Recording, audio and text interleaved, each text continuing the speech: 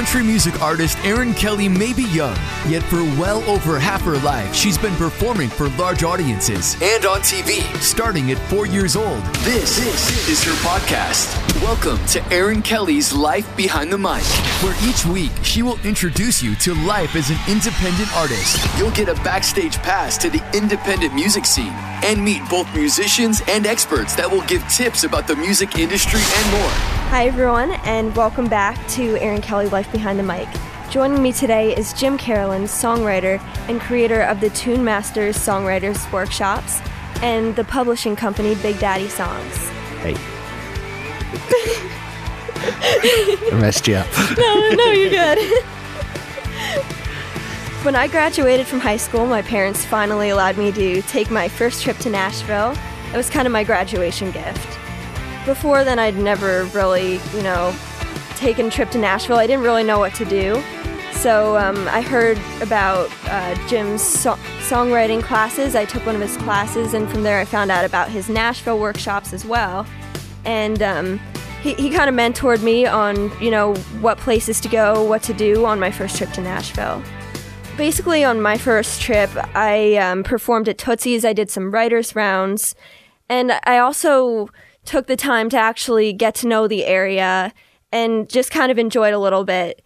I went to Grand Ole Opry, and I think it's important on your first trip to really, enjoy it and get to know the area before you go off and, go off and do a bunch of songwriting and stuff. So, that's kind of what I did. And my second trip, I went off to record my EP, which I will get into on later episodes. So thank you so much, Jim, for coming in again. Thank you. I know you started the Eastern Pennsylvania chapter of NSAI. Could you explain a little bit about NSAI and the opportunities that are available in Nashville? Sure. NSAI is the Nashville Songwriters Association International, which it's a lot easier to say NSAI. Yeah, obviously. Exactly. They were actually started by a bunch of kind of writers who did okay for themselves, like Willie Nelson and Chris Christopherson and people like that. And basically it was for a few things, but mostly to teach the craft of songwriting. Some of the other things was to basically kind of get songwriters to band together and, get a little bit better things happening for them with their PROs, people who collect their royalties and things like that. But it's basically to kind of teach the craft of songwriting and publishing and things like that. And there's NSAIs based out of Nashville, and then they have like satellite chapters. And I was the guy who started the one in Pennsylvania, and we started with the first year I think we had about 60 people on a mailing list, and a year later we had like 300. Wow. So, and I covered Philadelphia here, the Lehigh Valley, and Harrisburg. And then I met, one of your friends, Sherry Mullen, who was my, she says, "Oh, I'm your NSAI wife." She was my co-coordinator after about 2 years. And then she took over after I kind of retired from that. Oh, so, okay. Yeah. And in Nashville, NSAI is a big deal. People, they always say, go to NSAI and learn how to write a song. They're going to teach you how to write a song. It's also a cool place to hang out because you can meet all kinds of people, and there's writers' rooms, and they have little recording stuff there too. So, and then in local chapters, they do usually monthly kind of workshops on various things that go with songwriting and song critiques, which are very important when you first start. Exactly. Out. Nobody likes to hear that their baby's ugly, like their song. But let's face it, when you first start writing songs, most of your babies are ugly. Yeah, exactly. And the thing is too, when you're the only songwriter on the song, you do want to get a second opinion as well. So a lot of the songs that I do, I write by myself. So I always want to get a second opinion on it. So I don't write something stupid. Yeah, and when you get going more and you're a professional, it's really not songwriting, it's song rewriting. Yeah. Because you're rewriting it until it's the best it possibly can be. And that also comes with your level of being of a songwriter too. Eventually you don't fall below a certain level, But when you're first starting out, all of a sudden you're going to write one that's just way above where you are. And then the next one's going to be a dog. Yep. And then, and that's still the same thing when you're a hit writer, except your dogs aren't as, scruffy and tick infested. That's a good one. A lot of the writing that you do and in Nashville as well are co-writes. What are the advantages of co-writing? Well, co-writing is a big thing in Nashville because it's all about the relationships. And co-writing, when you got two people together, it seemed to work for, Lennon and McCartney and, Lieber and Stoller. They did pretty good for themselves, and basically two heads are better than one. And if you're writing something, you have another person there saying that's good or that sucks or, ooh, I got this idea. And also, hopefully, when you're writing, sometimes you, like with me, I'm really riff oriented on the guitar. So a lot of my co-writers are like, what do you got on guitar? What kind of groove do you got? And at first I wasn't very good at lyrics. Now I'm really good at lyrics. But my strength was the guitar stuff. So I was able to write with people who didn't play an instrument, but they sang great, or they had great melodies or great lyrics, and so that sort of thing. So I kind of I took my strength and then found their strength, and then together we were better. Nashville also likes the fact that you're like publishers and people that you co-write with somebody, because now you've split the cost of the demo with somebody, and also you have more people that are pitching your songs. So hopefully, if I can't get in the door at Sony, my co-writer might be able to pitch a song to somebody over there, and try to get a song cut. So that's really the part of the reason why you do it. And unlike rap and hip hop, you got 6 writers. I think the most I've ever had on a song is 4. Oh, okay. Maybe 5. That's so pretty many. I'm not too sure why there was 5. Yeah, exactly. Other than we just were all like sitting around playing guitar, and then we started writing a song, and there's 5 people in the room. Because that's the other thing. Whoever's in the room is considered a co-writer. So the funny saying is, change a word, get a third. Yep. So it's a way to do it. Yeah.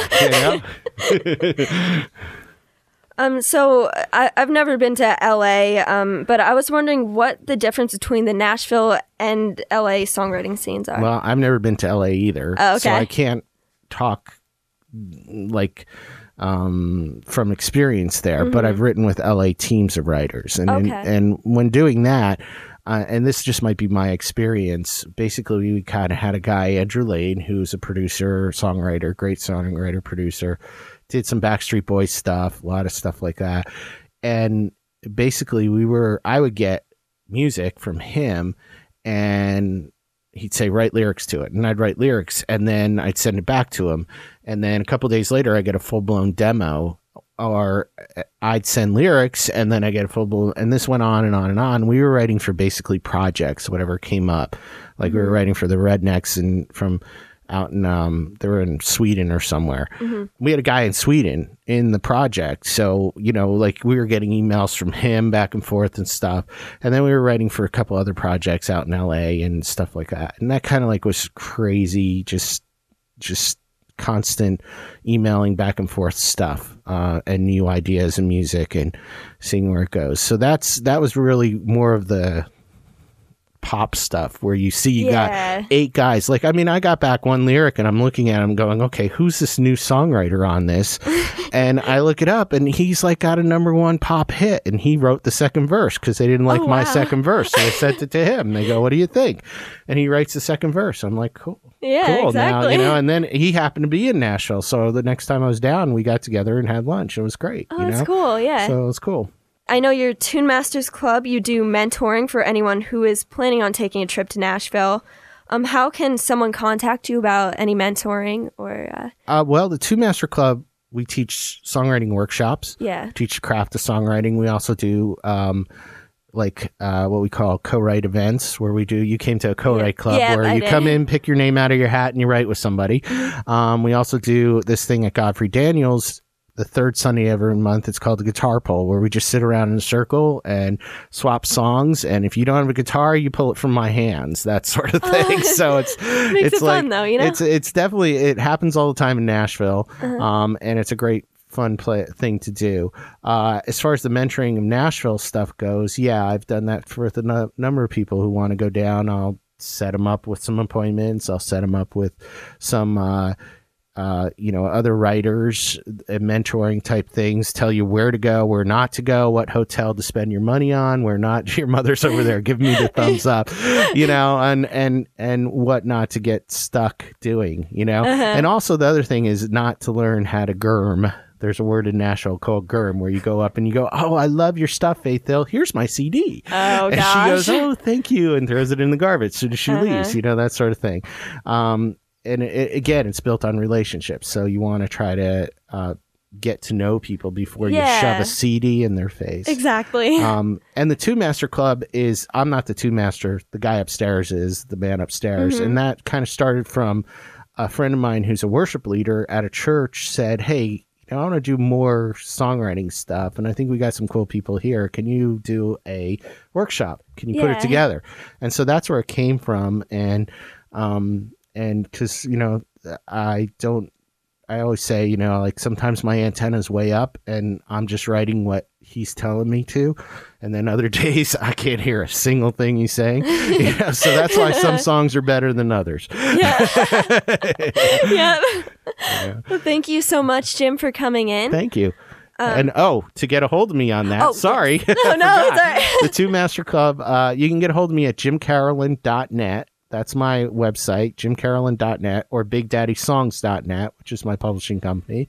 Or you can find me on Facebook, and the Two Master Club is on Facebook too. Just the Two Master Club, it's one word, and you can find that too. Or call me, 610-882-0507. Thank you so much, Jim, for coming in. Thank you, and thanks for recording my song, Fearless. No problem. I love that song. Awesome job. Well, thank you. All the info on this episode will be in the notes section on my website, which is aaronkellymusic.com. Be sure to subscribe on iTunes or SoundCloud, and you can check out all the episodes on aaronkellymusic.com. And go check out some of Jim's stuff. See you next time. Thanks for listening to Aaron Kelly's Life Behind the Mic. Subscribe to the podcast on iTunes and SoundCloud. Be sure to connect with Aaron on Facebook, Twitter, Instagram, and of course her website, aaronkellymusic.com. That's aaronkellymusic.com. This has been a Steve Mittinen social media creation. Steve Mittinen, socialmedia.com.